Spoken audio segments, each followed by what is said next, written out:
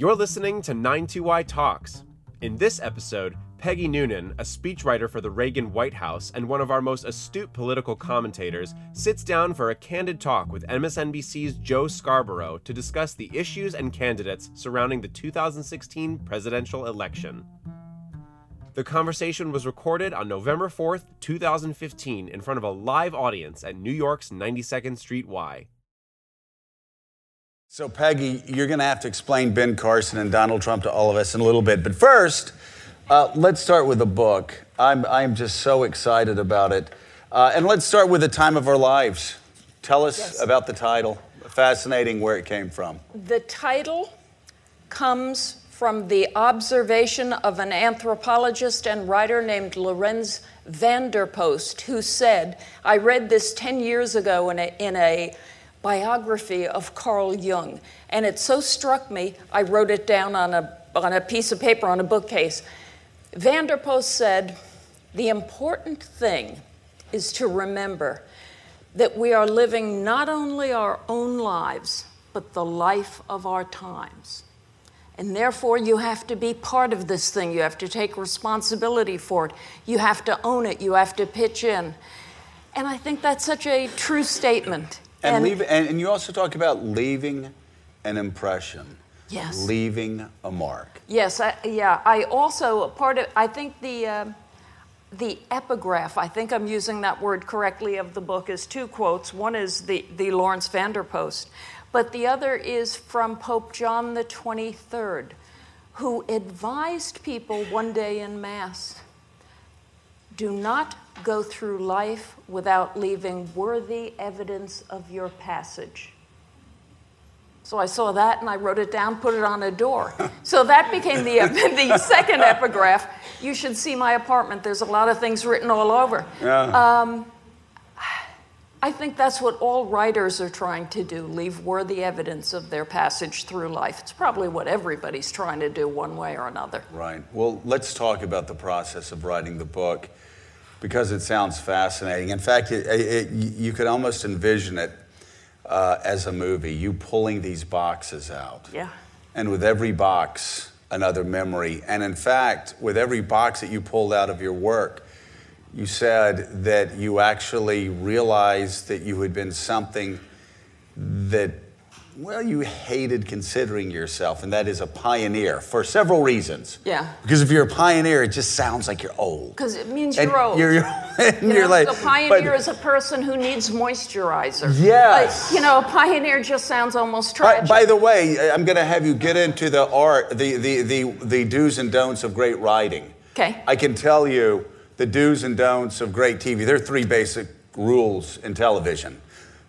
3, moisturize, moisturize, and moisturize. So our job, much easier than your job, Peggy. But in the writing part, when you pulled out these boxes, one was a lot of great work from CBS News. Yeah. Then the Reagan White House. Yes. And then, of course, the Wall Street Journal. Yes. I want to start with the box marked CBS News. Here you said, and nobody would dispute it, that you had the great honor of working with the greatest broadcast journalists of the 20th century. Absolutely. Talk about that.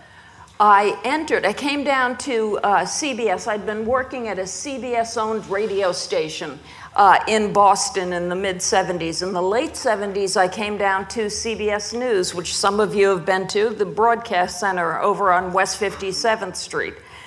I walked in there. I was part of this wave of young people, and especially young women, who for the first time were coming into the CBS newsroom and taking jobs as editors and producers and writers. I was a writer.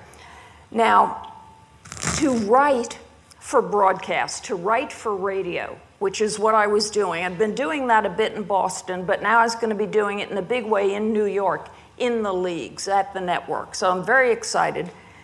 And I would write my shows, and I would hand my broadcasts in. And I mean like the 8 o'clock news in the morning, the World News Roundup, the 9 a.m. news, like a 9-minute show.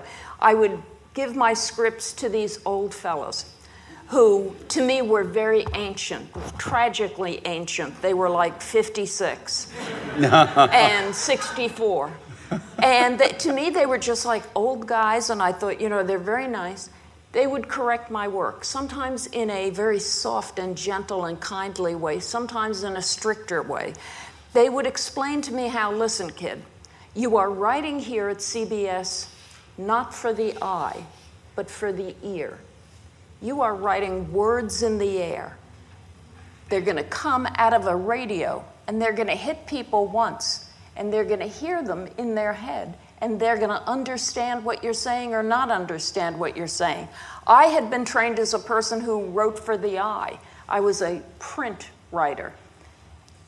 That's so much easier. When you write for print, if you write something that's a little obscure and nobody understands it, they can read it again. They can read it again.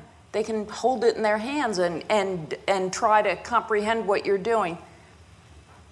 For radio and for TV, it's different. You get one chance. So these old guys would explain this to me. And then they'd go through my copy, and they'd explain why the first sentence didn't work, and why the third sentence was really my lead. But the first sentence, if cut shorter, could be the second sentence. They kind of drove me crazy, but I kind of learned by osmosis, and I learned because they were patient. I learned in a few cases because they were just a little tough with me. Anyway, a little time passes, and I realize who these men are, and I'm talking to them about their pasts. These men were Charles Collingwood, Douglas Edwards, Richard C. Hodelet, Dallas Townsend. These guys took the time to teach me and my friends how to write. They were the Murrow boys. They had been taught by Edward R. Murrow himself. When they were young people my age then in World War II, they had been taught by Murrow the invention of this new thing called writing for the ear, because it was the invention of radio. These were the guys who covered World War II with Ed Murrow, who invented a new way, really, of human communication. And they were now old guys in a newsroom. And I was getting the last of them and the best of them. It was an incredibly lucky fact of my life. And I would go through, when I went through the boxes, I'd see little notes from them saying, cheer up. I mean, clearly I'd had some bad days. There were little notes from Charles Collingwood saying, cheer up, it'll be okay. Whatever that was about. Cheer up, we dealt with the London Blitz. Yeah. You can handle a bad note. Yeah. So anyway, I beg your pardon. This is third day of book tour voice. Anyway, I was immensely fortunate to be there and to be taught by great veterans. You were talking before about how they were explaining writing for the page was different than writing for the ear. Mm-hmm. But you said something fascinating in the book about the craft of writing. You said it's really the same thing. Yeah. I mean, you said it's like laying pipe. Explain that. The best, John Gregory Dunn, the novelist, once said, writing is laying pipe. It's just like laying pipe, only the pipes are thoughts. I thought that was a great thing to say. David McCullough, the great historian, later said to me in conversation, look, it's this easy. To write is to think, and to write well is to think well. End of story. I just thought, whoa, that so demystifies what writing is, and yet to my mind, it utterly defines what I experience it to be. Let's talk about the next big box, and that was the box of writings for, really, as you say, the last Republican president that at least we Republicans look at as an unqualified success. Yeah.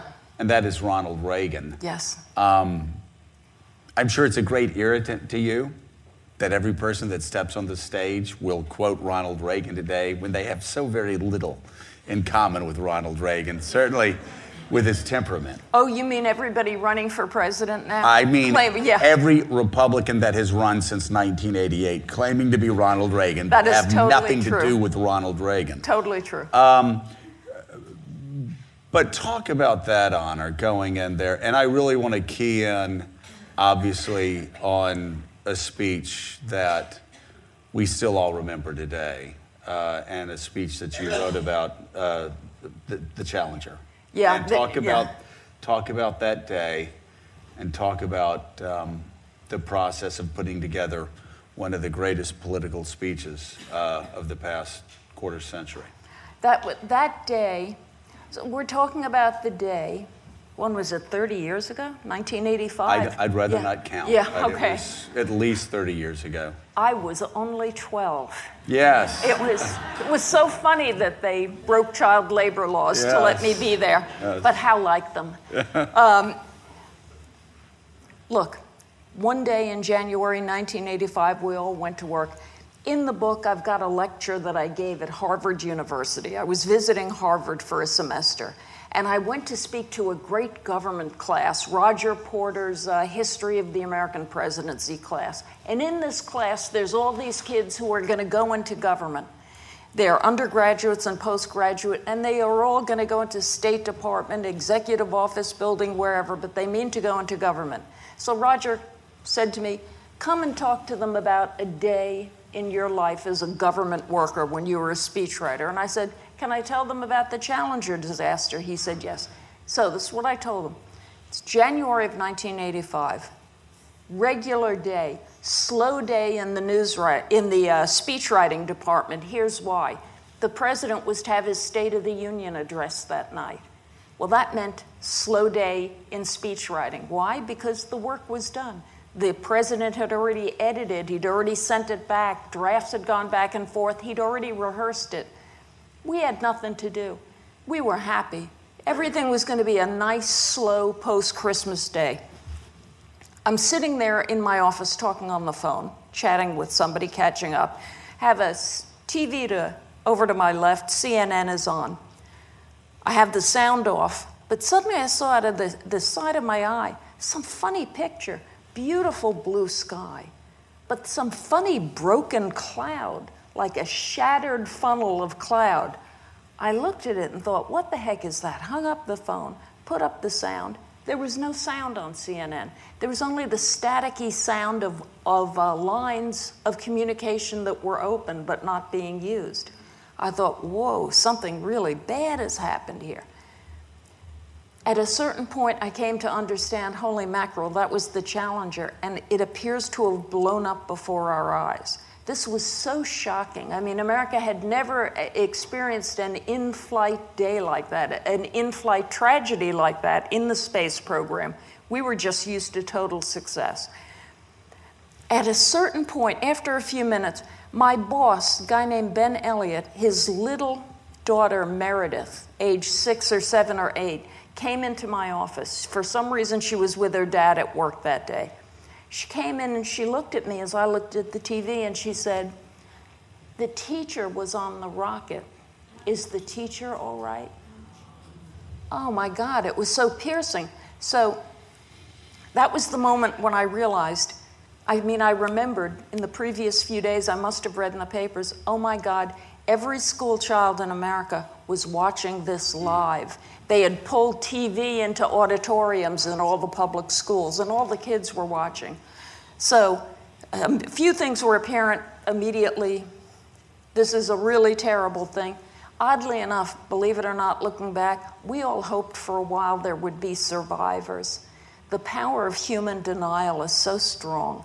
You couldn't have looked at what happened and seen that tape and thought there might have been a survivor. But they launched a search and recovery effort immediately, and we were all hoping. And there were rumors all around, oh my gosh, no, some of them pulled the parachute and the capsule came down and it's floating out there. All right, so something bad has happened. I knew the president would have to speak about it and would have to speak fairly quickly.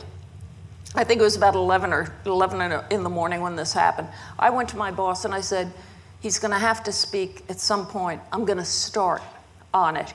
My boss is on the phone handling the crisis. What are we doing about the State of the Union? He says, go take care of it. So I sit down and I start to write, and I just tried to think like Ronald Reagan. What would Reagan say? What would he be thinking? I'm taking notes, writing them in a computer, when a woman runs in from the National Security Council. Her name was Karna Small. She had, by luck, just been with the president. She'd been with him at a meeting when word came of the explosion.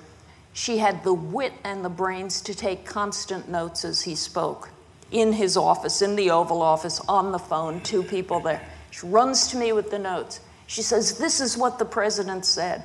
I was so relieved because I thought there was no chance we were going to be able to speak to the president today because he is handling a disaster and canceling a State of the Union speech and talking to NASA and meeting with all those people. All right, so I've got it. I put this speech together rather quickly as I waited to find out when the president would be speaking. We got the speech through staffing. The staffing process in a White House means that about 30 people will see a presidential speech and then critique it and remove sentences and add sentences. And you take all of these critiques and you, by tradition, attempt to incorporate them.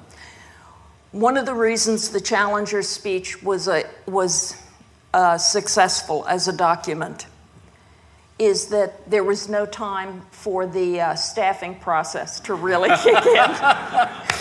Because, you know, I do this too, we all get excited, something big happens, somebody writes something, you look at it, it couldn't possibly be adequate. So being human, you sort of get into changing it all around. We had no time for staffing, really. Small little note, you remember that speech ends with a quote by the poet John Gillespie Magee Jr. from his poem High Flight. It is the part in which he talks about the joy of flying, and he talks about going up so very high, where he felt he had slipped the surly bonds of earth and touched the face of God. It's a very moving poem. Here's what happened to me as a writer. I'm working on this speech. I've still got CNN on the side, on the TV on the side. CNN is trying to fill air over and over for 4 hours as they advance the story. What do they fill it with? The last tape they have of the astronauts and Krista McAuliffe, who'd been on the Challenger. They had all left that morning at 6 o'clock in the morning to get into the space shuttle. And they left, of course, you know that jolly picture of astronauts. They were in their astronaut uniforms, their outfits, their, what's the word I mean, Joe? Their uniforms. Their uniforms. They were in their big, bulky uniforms with those big, bulky spacesuits. Thank you. They were in their spacesuits with those big, bulky gloves, and they would comically wave goodbye to the cameras as they went to the van to go to the Challenger. And so I kept seeing them over and over again, literally waving goodbye. It made me think of this poem by John Gillespie Magee Jr. that I had learned in the 7th grade out in the public schools of Massapequa, Long Island. So here's what I knew. I thought, I'm going to put that in the speech. That's going to be the end of the speech. But Ronald Reagan is never going to use it if he doesn't know that poem. If he knows that poem, it'll be important to him, and he is going to use it. If he doesn't know that poem, that is going to be gibberish to him, and he's just going to eject it. So I had to write 2 endings, actually. I had to also end the speech earlier, a paragraph earlier, so that he could dump out of it at that point. We get the speech to the president makes his changes, there's a few add-ons, this and that, we put on the TV, it was late afternoon at this point, the president gave the speech. The president looked stricken when he gave the speech. He looked, if you ever see a tape of it, didn't he look not like Reagan? Deeply moved, deeply touched. I remember seeing the speech and seeing him hug the families. And that's right, at the eulogy. At the eulogy for them. Extraordinary. So Reagan comes on, and he's talking, and he's giving the speech. He had this stricken look on his face, and I thought he is profoundly unhappy. I knew he was sad about what had happened, and I also just got the impression he's not happy right now. I felt that he wasn't happy with the speech. And I picked it up, and then I wasn't happy with the speech. And none of us were happy with the speech. We all went home even sadder than we normally would have. By the next morning, things had turned around.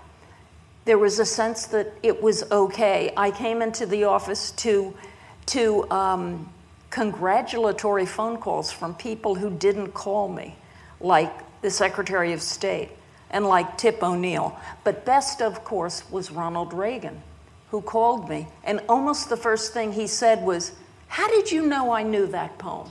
And I said, "Oh man, Mr. President, I didn't know. I took a chance. I had a little hunch that you probably did. It had been a famous poem, but I wasn't sure of it."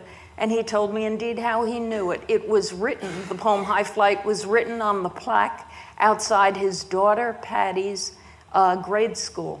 And when he would take her to school in the morning, sometimes he'd go by and just read the plaque.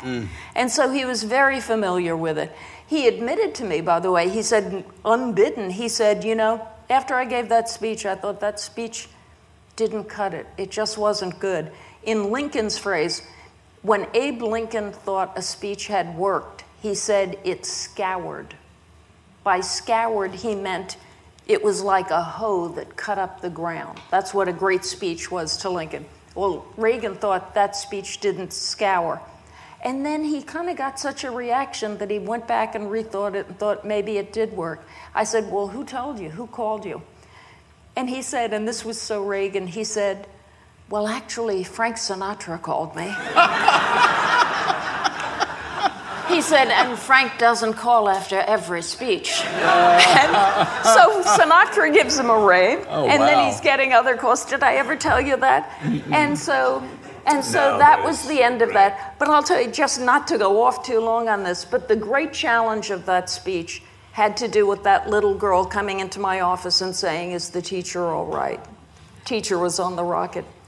I realized at that point that this would be a presidential address from the Oval Office that would have to talk to eight-year-olds without patronizing them, and at the same time talk to people who were 78 years old and not as disturbed as the children because they'd understand a lot, but still be very upset and very saddened. Also, the speech had to talk to the world. 1985, it was still a very mischievous world in terms of U.S. and Soviet relations. So Reagan was going to have to make it clear nothing stops here. And we don't keep anything secret here, and we let the whole world see it. But he had to sort of say between the lines, and by the way, don't be messing with us while we're mourning.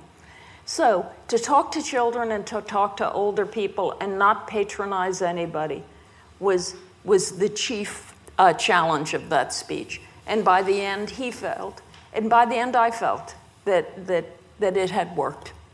And what do you know? I was 12 years old. Holy mackerel! It really is. Isn't that something that you read reviews of the Gettysburg Address the day after from newspapers, and that's true. And it was a big failure. And it was a huge failure, a boring speech. Here, you talk about a speech. And he thought it was too. Poor Lincoln thought it was too. Yeah. You don't know what works. The funniest thing in the world, in your world, in the world of television and news, in the world of broadcasting and also the world of politics, the funniest thing is you never know what will land.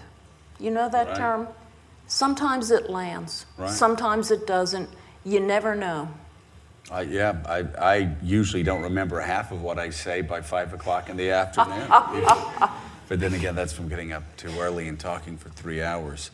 So let's go to the other side of the equation. Here you have a speech that's remembered as one of the great speeches of our time that initially was panned.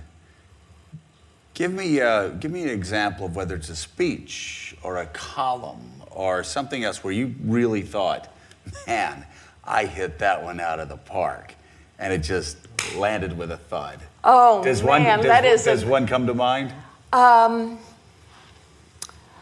Of course not, because they're all great. No, okay, next question. No. You know what I'm more conscious of? The huge mistakes. It's funny, as I went through these boxes of my work, once I decided I'm going to do a collection, I want to do this if I think I can make this work and it's worthy. I knew, looking through those boxes, about the mistakes I had made.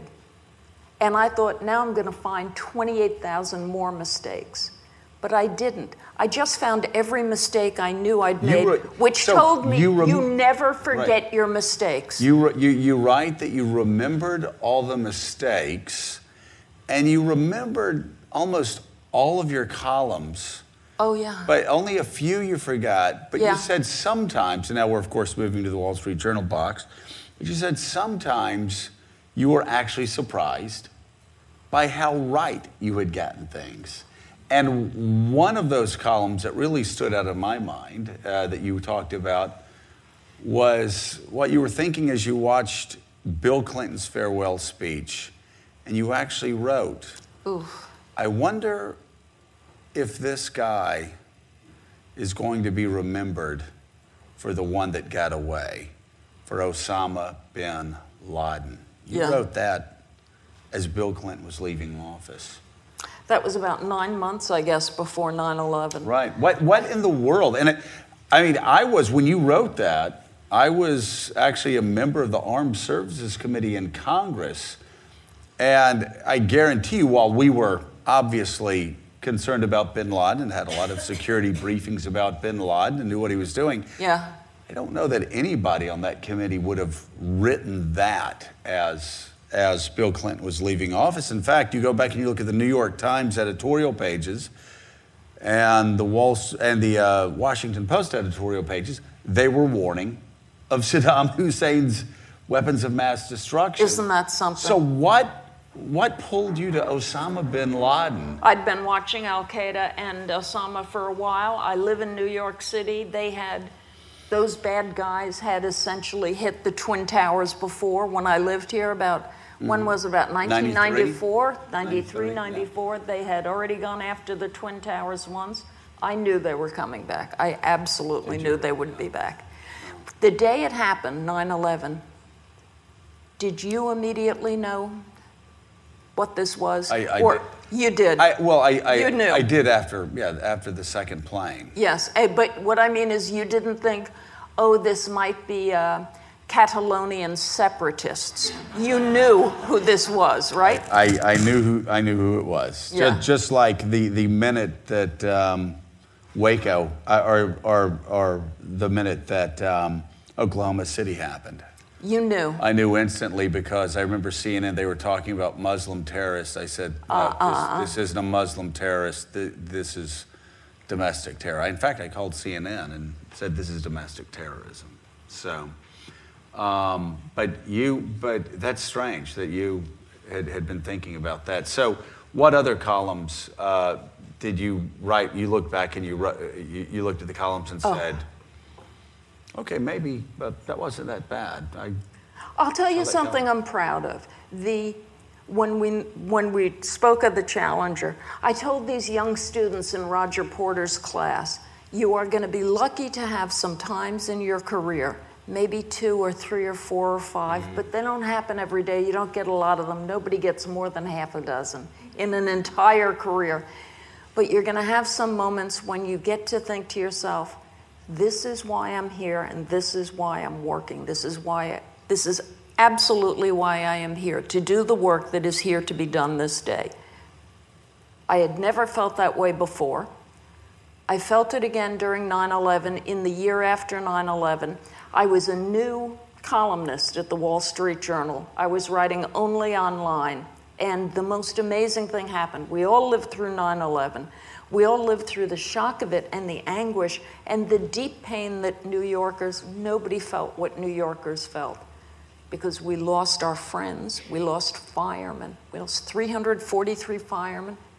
That's an impossible number of firemen to lose. It's just impossible. As the word came through over the days, nobody knew it happened that day. It took days to figure out what had happened. I remember I kept saying, that couldn't be true, that couldn't be true. On top of that, we saw the buildings fall, which was like seeing a world end. It was like seeing the Titanic go down. So nobody experienced it, in my opinion, like New Yorkers experienced it. I'm a new writer at the Journal. I've got a column. I could go, because it was online. My columns, my boss told me, Bob Bartley on the editorial page, I told him, how long should a column be? He said, gee, I don't know. It's the internet. Nobody can hear you scream. So I would write 5,000-word columns. Yeah. All right, 9/11 happens. Every week I'm writing about some aspect of 9/11, some part of it. I show my heart. I mean, I show how it is hitting me in real time. And I talk about the fear, and I talk about the anguish, and I talk about what I'm seeing on the street. I got to tell you, this is one of the best things that ever happened in my professional life. People started coming to my column who had experienced 9/11 and experienced it just as I did. And it became an actual community of people talking to each other. Weeks would go by where I would quote my commenters. The commenters, some of them became my friends. It was an absolute community of mourning, and also a sort of post-traumatic stress community where we all tried to understand what had happened.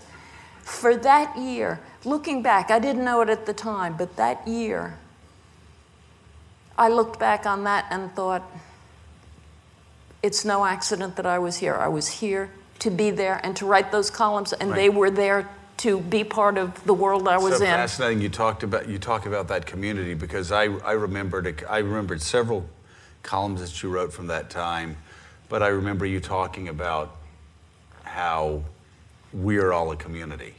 And I believe the example you gave was that if you're outside of St. Patrick's and you see something that doesn't look right. Oh, yes. Let's say talk something. about it. Yeah. Let's say something. And I remember reading that column thinking that, imagining that's what it was like in America in 1942 and 1943 and 1944. In times, because for most of us, we have lived in a time where there was order. Those of us that were born near the middle of the century, a little bit after the middle of the century, there was time where we were all a big community, and that community broke apart. The 60s ripped us apart. The 70s shattered us even more. But reading your columns then, it really was a reminder that at least in New York, that this, well, and across the country too, that this horrific act had actually brought America together in a way that I've never seen America together before. It was so moving. I will never forget, some of you probably did this. I, with friends of mine, would go down to the West Side Highway in the 20s to see the staging area where the people, the men and women, hardworking people, would get on the buses and go down to where the Twin Towers had been to clean them out and clean them up. And they were going in there, there were cops and firemen on those buses also looking still for people who might have survived. It was the cleanup crew and the rescue crew of New York. And they barreled down the empty West Side Highway for nights and nights, going downtown. And I and my friends and many people spontaneously would go there just to cheer them on, just to say thanks. It actually gets me choked up to talk about it. A lot of those people were people who had never been cheered before. Right.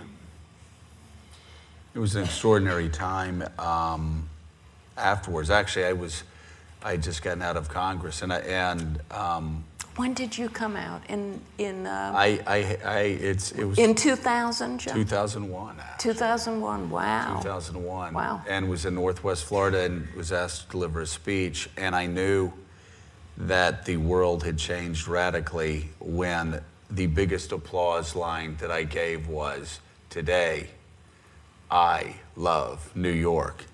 To 10,000 rednecks. They all said, "Hell yeah!" It was just like I was like waving a Confederate flag and singing "Sweet Home Alabama." But you know, it was as if New York City, and I'd come up here and I would tear up and walk through the streets, and it was as if New York City went from being this other world to being the heartbeat of this country. Went on from the front heartless line, to heartbeat. Heartless to heartbeat. It was really an extraordinary time. We have so much to get through, I'm talking too long. No, you're not. No, you're shorter. not. No, you're not. I keep doing this in interviews. I have. Well, you know, I'm really offended by people who talk too long. It's what I do for a living. It pays well. But let's get to some different parts. You write about people that you miss. Yeah.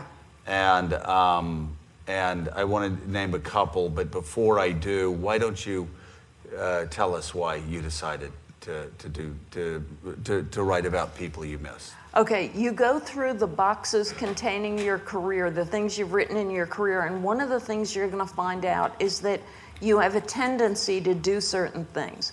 One of the things I found out I had a tendency to do, when people who moved me died, I had to write about them. It was as if I had to say, did you see that big ship on the horizon? It may have sunk, but I got to tell you, that was a beautiful ship, and it cut beautifully against the sky, and it went at a beautiful speed, and it was going to some destination. I just want to capture the life to the extent I can. Often these are people I've been lucky to know, and so I want everybody else to know them. Sometimes they're people I haven't known, but I've been moved by their lives. So there's Joan Rivers, who was a hilarious and fabulous human being, whose death was quite shocking to me. One, Tim Russert, who we've all been, I got to tell you, on my book tour, everybody asks about Tim Russert. Mm-hmm. Everybody still misses him, Joe. This is a guy, good journalist, good guy, honest. We have now debates over debate moderators, okay? And you all saw what happened on CNBC 10 days ago or whatever. The question isn't, you know, did this debate moderator vote Democratic or Republican? Tim Russert was a liberal Democrat. He worked for Mario Cuomo. He worked for Pat Moynihan. I think Tim would call himself a moderate Democrat. Right. He was and would be now a great debate moderator. It doesn't matter if he's a Democrat. It matters that he's fair, that he throws a fastball straight at everybody at bat. He's honest.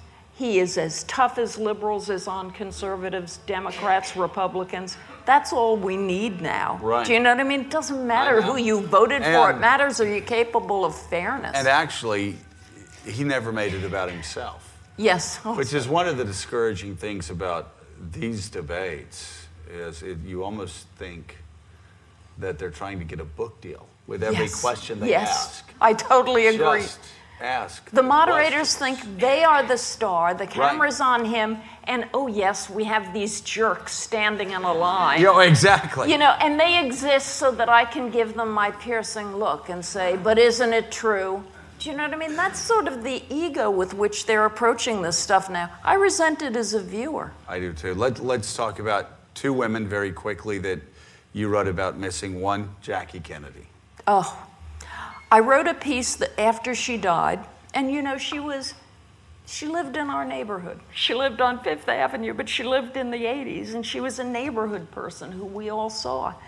Everybody said when she died that she was elegant and very beautiful and very wealthy and very chic and all those lovely things. But my take on her, I met her once, spent part of an afternoon with her. She was a real patriot. And at a very low point in our country's history, when we were feeling terrible at ourselves, terrible about ourselves, she kind of picked us up and reminded America of its own majesty over 3 dreadful days. Right. And I thought, what a tough little patriot she was. So I wrote a piece saying that. And my political hero, Margaret Thatcher. Oh, talked about Margaret. Great Thatcher. Thatcher, I'll tell you something about Thatcher's funeral. The BBC did not like Margaret Thatcher. The mainstream media of London and of England did not like Margaret Thatcher. And amazingly, even when she died, the media, I was over there in London, would not let up and was critical of her as they covered her death. And more or less warned people it might not be a good idea to go to her funeral because there may be demonstrations and violence. I mean, it was really quite something. I was invited to that funeral. I felt very honored by it. And I went to that funeral. And at the end of it, and it was quite marvelous, the Queen, who doesn't go to prime ministers' funerals, she came with Philip. And I believe she brought along Charles. But or not, but it was kind of the family was, what the heck. But Doesn't the family really matter. was there. Right. At the end of this fabulous, beautiful British dignity funeral in St. Paul's Cathedral, where they actually have things like a man dressed as a 1600s bursar, with a big staff in his hand. He was wearing the chain of St. Thomas More, which Thomas More had worn before he was, alas, beheaded by the English. But I thought, what a great people they are to honor St. Thomas More after, unfortunately they killed him. They are fabulous people. All right, so it's the end of this very grand, fabulous St. Paul's Cathedral funeral, and we're starting to gather to go out the big doors in the center aisle, and suddenly the doors are flung open, and we heard a huge echoing sound. And we all looked at each other and realized, oh no, there were demonstrations. And then we listened more closely, and we heard, oh my God, that's not yelling, that's cheers. And it was just like the death of Ronald Reagan. It was a surprising and amazing outpouring of in Reagan's case, grief at his death, but celebration. And in Thatcher's case, it was regular people showing up to say, yay, Maggie, yay. It was unbelievable on my show. Anytime after Thatcher died, I would ask people from Britain, well, go back to the 1970s and what Margaret Thatcher did and blah, blah, on and on and on. Oh, she was absolutely awful. She was a beast. She was a horrible human being and the worst prime minister of the 20th century. I'd be like, well, but didn't she actually, give you electricity 7 days a week again? Yeah. And actually make the train start functioning? Well, yes. And didn't she save you all from becoming a third-rate power? Well, yes, she did, but she was just awful. And I swear to God, I had at least 10 people on that week, all British people, saying the most miserable things about her. But then when you asked if it was not true that she actually saved Great Britain from becoming a third-rate economic power, they had to say, alas, yes, she did. Oh, that's wonderful. That's something. I left it to resident Morning Joe liberal economics spokesperson, Steve Ratner. Yes. Who was actually a journalist over there in the early 1980s yes, for the New York Times, saying, but for Margaret Thatcher, England would be France. And that what she did was nothing short. I love visiting France, but I'd rather have England's economy. But that she did, in fact, save that country. My favorite Margaret Thatcher story, I don't know if you've ever heard this before. Go. She was sitting right after she got elected prime minister, and she had all of her cabinet around her, all men. And she's at the end of the table, and they come in, and they say, what would you like to eat? And she said, I'll have the steak. And the waiter said, well, what about the vegetables? And she looked at her cabinet members, she said, they'll have steak too. That's a very Thatcher story. She was very tough. Let's move on now, Peggy. Could I just, let me just throw in another thing about Thatcher. One of the things I cherished about her is that she was Britain's first woman prime minister, but never, ever lowered herself to whining about, you're not being nice to me because I'm a woman, you're critical of me because I'm a woman, you treat me differently and badly because I'm a woman. She rarely referred to her sex, but when she did, it was to say amusing things like, if you want to get something said, always go to a man. If you want to get something done, go to a woman. Just end of story. Just, I beg your pardon? I said amen. Yeah, and she was just very proud. She said once, the cock crows, but it's the hen that lays the eggs. So she was a tough little girl. And in that, she was like Golda Meir, who also had the same style. And in that society, it was fairly radical. Tina Brown told me that Margaret Thatcher would, back in the 70s, they'd have dinner parties, and the men would go in one room and talk after, and the women would go in the other room and talk after, and they never mixed. The dinner would be over, Margaret Thatcher would walk in and talk to the men, and nobody ever questioned her.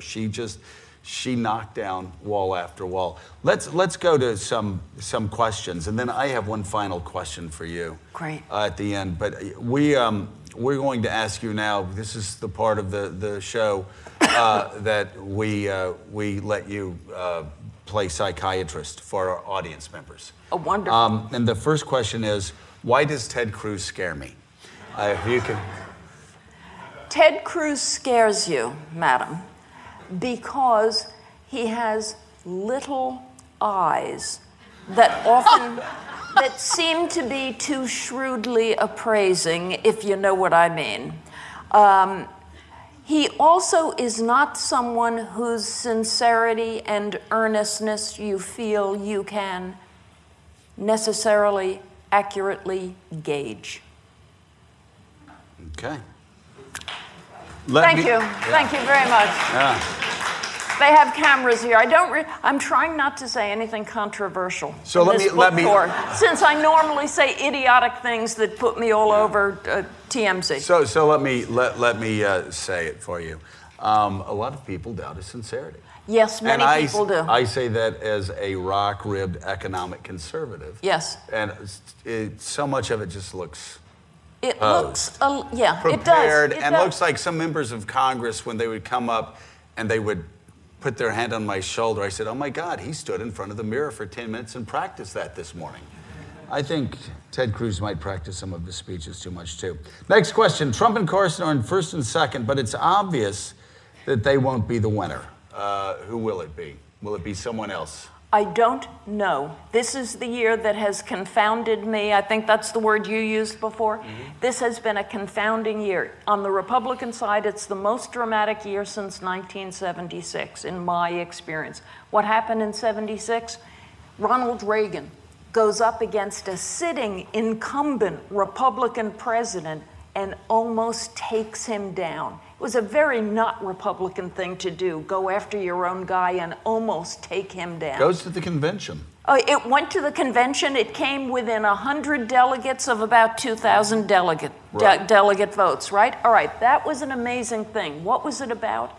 It was about Ronald Reagan saying, we must decide what the Republican Party is. It will be a conservative party, or it will be this moderate liberal thing that Jerry Ford has. But we must make this decision.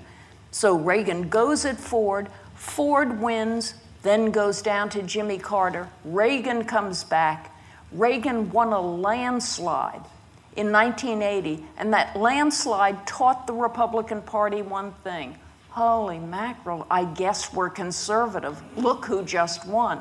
It was Reagan's second landslide in '84 that settled it for the Republican Party. When they saw his popularity, the liberals and the moderates said, you know what? That was yesterday. We are now a conservative party. So that's, to me, what happened starting in '76. This year, it is even more confounding. It is conservatives on the ground trying to figure out on their own, by following various of these candidates, what conservatism is for the 21st century. They do feel they're conservatives. They don't think they're liberals or moderates, but they are redefining what conservatism is. Donald Trump comes along. He says, I'm running as a Republican, and I'm a conservative.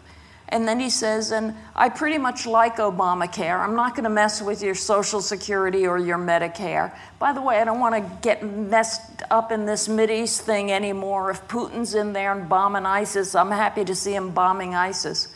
That is one kind of conservatism. Ted Cruz's conservatism is something else.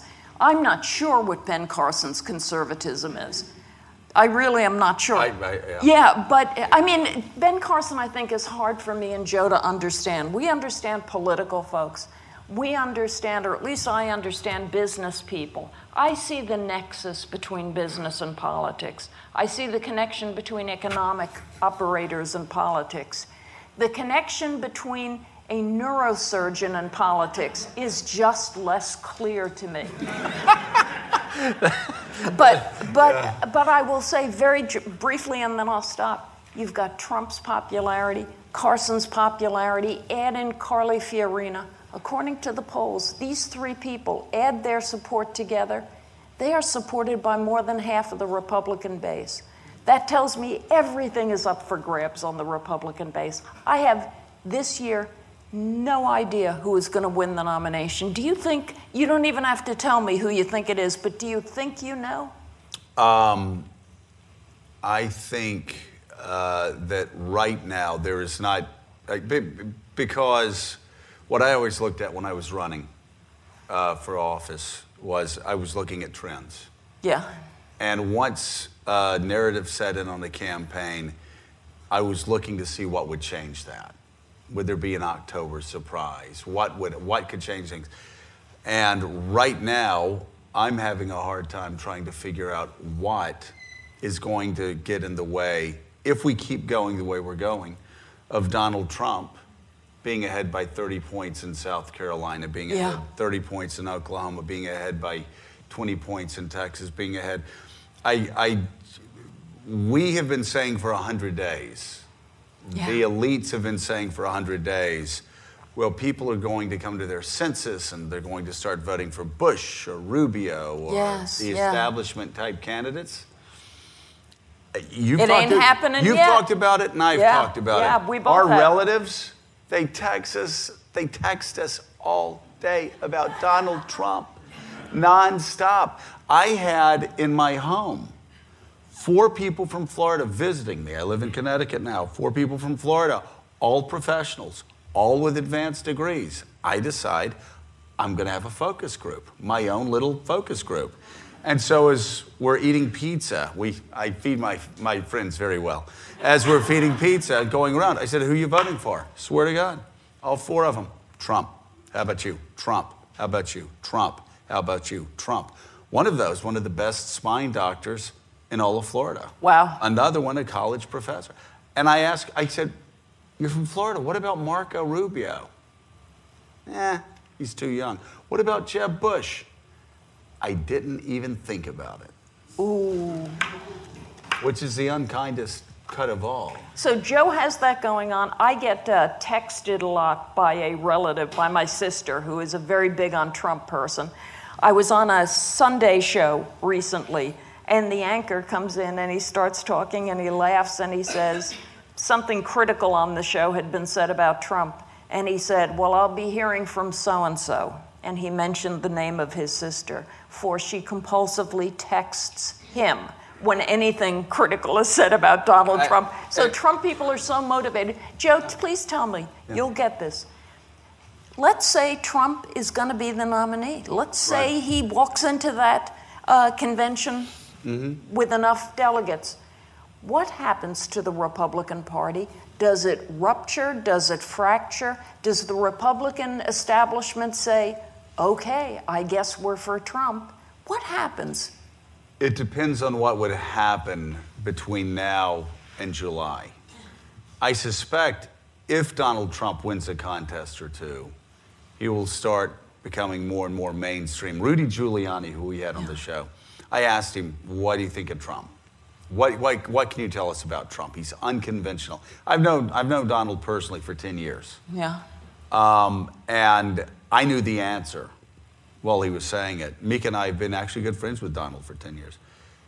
And Giuliani said he's one of the fastest learners I've ever met, and he walks into every meeting underestimated. And what people don't understand, and Rudy said this off camera, so he wasn't playing for anybody. Got it. And he said what Putin wouldn't understand is he would walk into the room, and if he did ever negotiate with Putin, Putin would see him as a joke coming in, and it wouldn't be 3 weeks later that until he realized that Donald Trump had just like stolen all the money in his pocket. He said, Donald Trump does not, and he said, and we negotiated with him in the city. And he's a chum. He's like, you got to come out to my golf course. It's a great, and he said, he's sitting here talking. And it's like 3 or 4 weeks later. And you're like, oh my God, this guy just completely destroyed me in a negotiation. And he said it was part of an act. He said, most people go into negotiations, and we do. Most of us say, okay, let's get something where you win and I win. He said Donald Trump sees it as a zero-sum game. He goes into negotiations to win. I am going to win.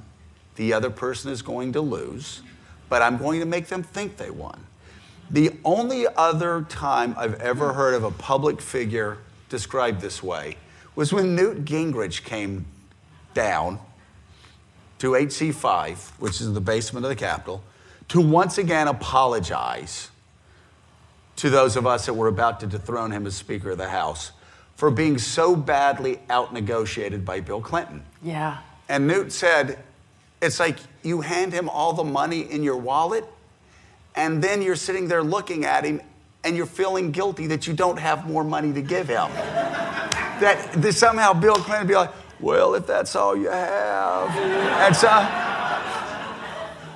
I think the one thing that Donald Trump has, knowing him, and Mika will say the same thing, a liberal Democrat, that Ronald Reagan had, was the genius of knowing that the greatest thing he had going for him was always being underestimated, always being considered the fool. Yes, always dismissed. Being considered the bumbler, always being considered. Like right now, Donald Trump's not even speaking in complete sentences. And actually, I've actually called him up and I said, Donald, listen, you need to speak in complete sentences in debates.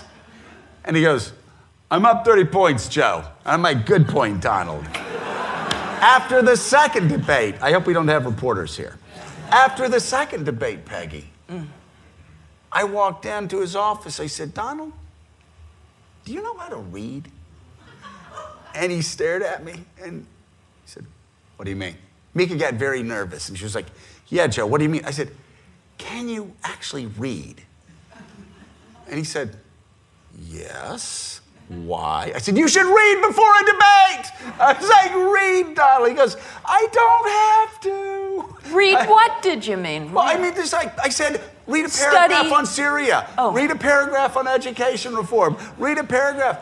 But what Donald Trump brings is gut instinct and strength. And I don't know, Peggy. I guess Republicans are so tired of losing on the presidential level, they want strength. Or also electing Republicans that promise, and I need to talk about a dark time in your time at the Wall Street Journal, electing Republicans that promise one thing and doing another. And let's talk about it right now. Oh my gosh. You and I both got absolutely massacred by George W. Bush's White House around 2000. And Peggy and I would always talk about it. We all had scars because I wrote a book in 2004 saying, why vote for George W. Bush? He's the biggest deficit spender. Like, you know, I mean, Bill Clinton had a much better record. You likewise got in trouble because George W. Bush promised a humble foreign policy, and you wrote a column in 2005 about that second inaugural address, basically saying, what the hell was that? I was kind of shocked. And they turned the guns on you. Oh, they did. They were so bad to me that I actually got called by a humble freshman senator who said, I didn't even know him, but he said, Mrs. Noonan, I just wanted to say, you don't deserve this. And then he hung up the phone. It was so pathetic. It was like a little Republican voice. It's just, you don't deserve it. I gotta go now. Do you know what I mean? But the Bush operation was a very rough and could be a very mean operation. And I've been very supportive of Bush, but then he made this second inaugural that so shocked me because I thought it was so crazy. This is the inaugural in which he was going to outlaw injustice? What was he going to outlaw? He was going to end tyranny on all four corners of the globe.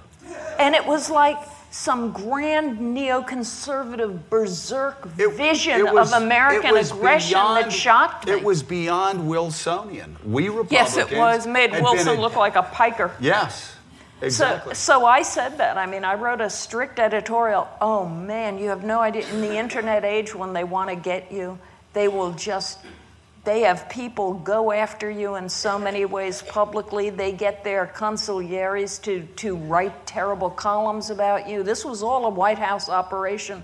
It was really ugly.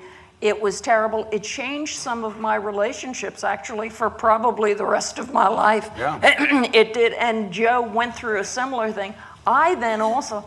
Unfortunately, 2 years later, I disagreed with Bush so much on immigration that I just slammed him on immigration, and they went through it again. So I had a 1-2 punch on that. I was telling Mika the story of somebody that worked at the Bush White House in 2005 that called me up and was tearing me up. And I finally said to her, I said, listen, you've got to decide today. Are you my friend? Oof. Because let me tell you something. I've been around long enough to know he's going to leave Washington.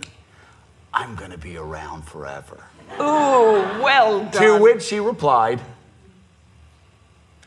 I'm your friend.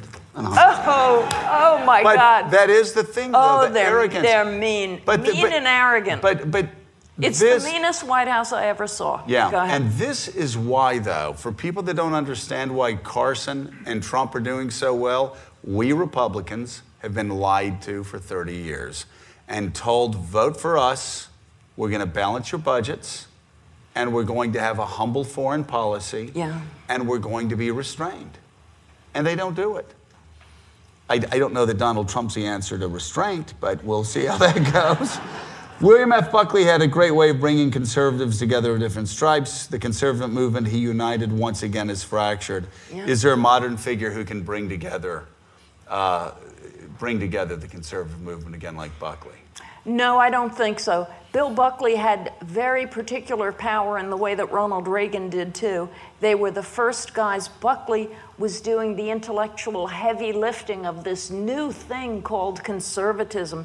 Nobody, people didn't used to say I'm a conservative in America. It was Buckley who started to make that term current in the 50s, 60s, 70s, and 80s. He was a dominant figure in a limited media world. He had a magazine, and it was the most powerful magazine in conservative media. It was called National Review. Now there's 10, 20, 40, 80 magazines and 400 radio shows and major networks of conservative thought. So when you have all that going on, you'll have a lot of varied voices, but you won't have one dominant voice, I think. Right. Am I wrong? I think you're exactly right. But I do think, though, when I hear people say, oh, the presidency's too big for one person, or, oh, the speakership is too big for one person, or, oh, there will never be another person that can bring this party together or that party together. I don't think that's the case. I do think that maybe the conservative movement will never be united like it was before, but just in general, I think so much of it just has to do with poor leadership. Yeah, I agree. I really do. I agree. I think the quality of leadership, unfortunately, has sunk. I remember reading columns in 1979 about how the presidency was too big for one man because Kennedy had been assassinated, Johnson had failed, Nixon had failed, Ford had failed, Carter had failed. Failure after failure. Failure after failure. It's just become too big. And then Ronald Reagan got elected and suddenly... And was a spectacular success. And they started whining about the imperial presidency. Yeah, and George H.W. Bush came after him. Right. Not as great a success, but a very capable presidency. Right. So it's not too big.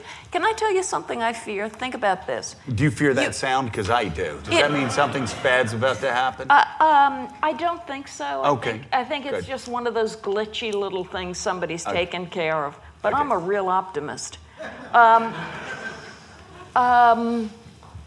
Here's an anxiety of mine. When I look at history, political history, the past few decades, I keep going back to Reagan answered those questions through popularity. He had landslides that told America, okay, America's made a decision. He had another landslide.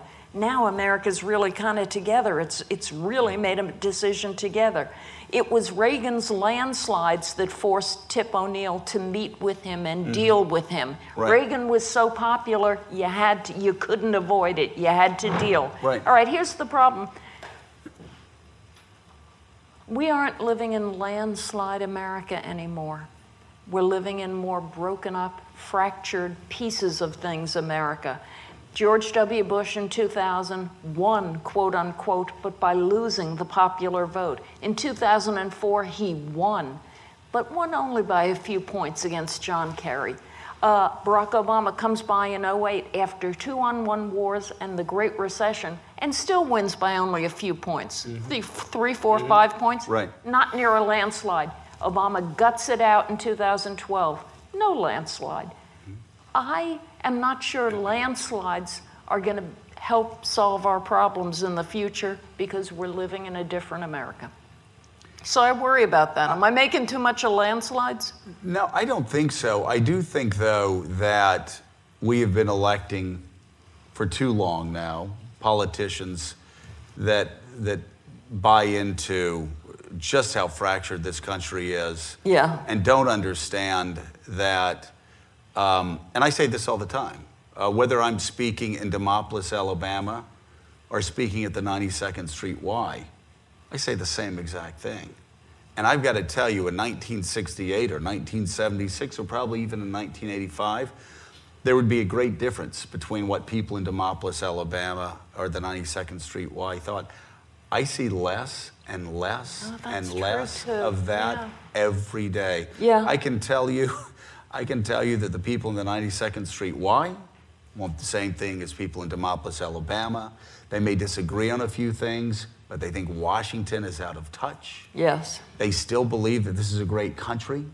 And we don't have enough politicians going out there talking about the fact that 8 out of 10 of the greatest universities in the world are in this country. We have an energy revolution that wasn't started in Washington, but was started when somebody had the crazy idea to drill sideways instead of down. Yeah. And suddenly, the energy, our energy capacities changed forever. And I think at the end of the day, Steve Jobs was right. We're different. We're crazy.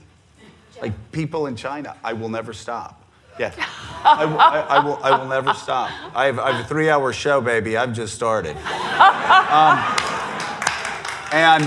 But to finish, and this is why people are so pessimistic, because of her. She's the one person. But I think we elect people who underestimate America and underestimate Americans. And I think they're just too pessimistic. And I think if somebody actually dared to try to unite Americans and look past the extremists on both sides, the gerrymandered political system we have in Washington, they may not win 49 states, but I bet they could win 40. Boy, that would be a beautiful thing to see once again. Beautiful. I've been told to shut up, so I'm going to speak for another 5 minutes. I do want to read one thing and ask you a final question here, because one of the things that I've always learned from you about working for Ronald Reagan was how Ronald Reagan was such an optimist, and he infused it in every line you wrote. If you wanted to say, if you wrote a line to him that said, "We cannot fail," he would draw a line through it and say, "We must succeed." Yes, that's true. So he wouldn't let you say, "I will never forget." He would change it to, "I will always remember." So in the introduction, and I'd seen an excerpt from the introduction here that you talked about a concern. There are not fewer children living stressed, chaotic lives in America now. There are more. There will still be more because among the things, America it no longer manufactures stability. And the culture around them will not protect them. The culture, as the culture protected me. And you go on and on, that their nerves are essentially shot. and they are very angry. Yeah. That doesn't sound like Peggy Noonan. No kidding. You sound like you're having a crisis of confidence of where America is right now, at least in this introduction. No kidding. I didn't feel that way, and I don't think I feel that way, but I am worried about American families, and I'm worried about America and drugs. I'm worried about the American fabric holding on. I'm worried about the number of kids coming up who are from families that do not cohere or are not able to protect them from the larger culture. And those kids are being exposed to life through a culture that can be very dark and disturbing. And those kids, I think, are going to get in some trouble. And I think it's something we got to be thinking about and looking at. A reporter for Time magazine asked me about this same spot, this same thing that you just mentioned. And he said, what are you telling me in terms of policy about what you're thinking might be the answer to that? And I said, first conversation, second attention, and third, you know what? I think we're going to have to spend more on facilities to help kids coming up in unwholesome environments, and also kids who are getting trouble in drugs. I'm very big on, I'm sorry, I think we need more hospitals and more psychiatric help in America. And I don't mean that as a pessimistic thought, I mean that as a Burkean thought, as in Edmund Burke, as in see the reality around you. That's why you're my type of conservative, Peggy Noonan. Baby. Joe, can I say, I forgot to say I was nervous when I started. Joe's the only person I asked to come here, and I wanted to come here. I wanted to sit next to him as we used to on Morning Joe and as we did the other day. Joe makes everything interesting and compelling, but he also just kind of shows up and makes it an event. He certainly does for me. Thank you. And I thank you for that. Thank you made this fun. Peggy Noonan, everybody. Thank you, honey. I hope we didn't go over. That was great. Thanks for listening. 92Y Talks is supported by a generous endowment established by Daphne Recanati Kaplan and Thomas S. Kaplan. You can subscribe to our podcast on iTunes and find more great conversations on 92yondemand.org.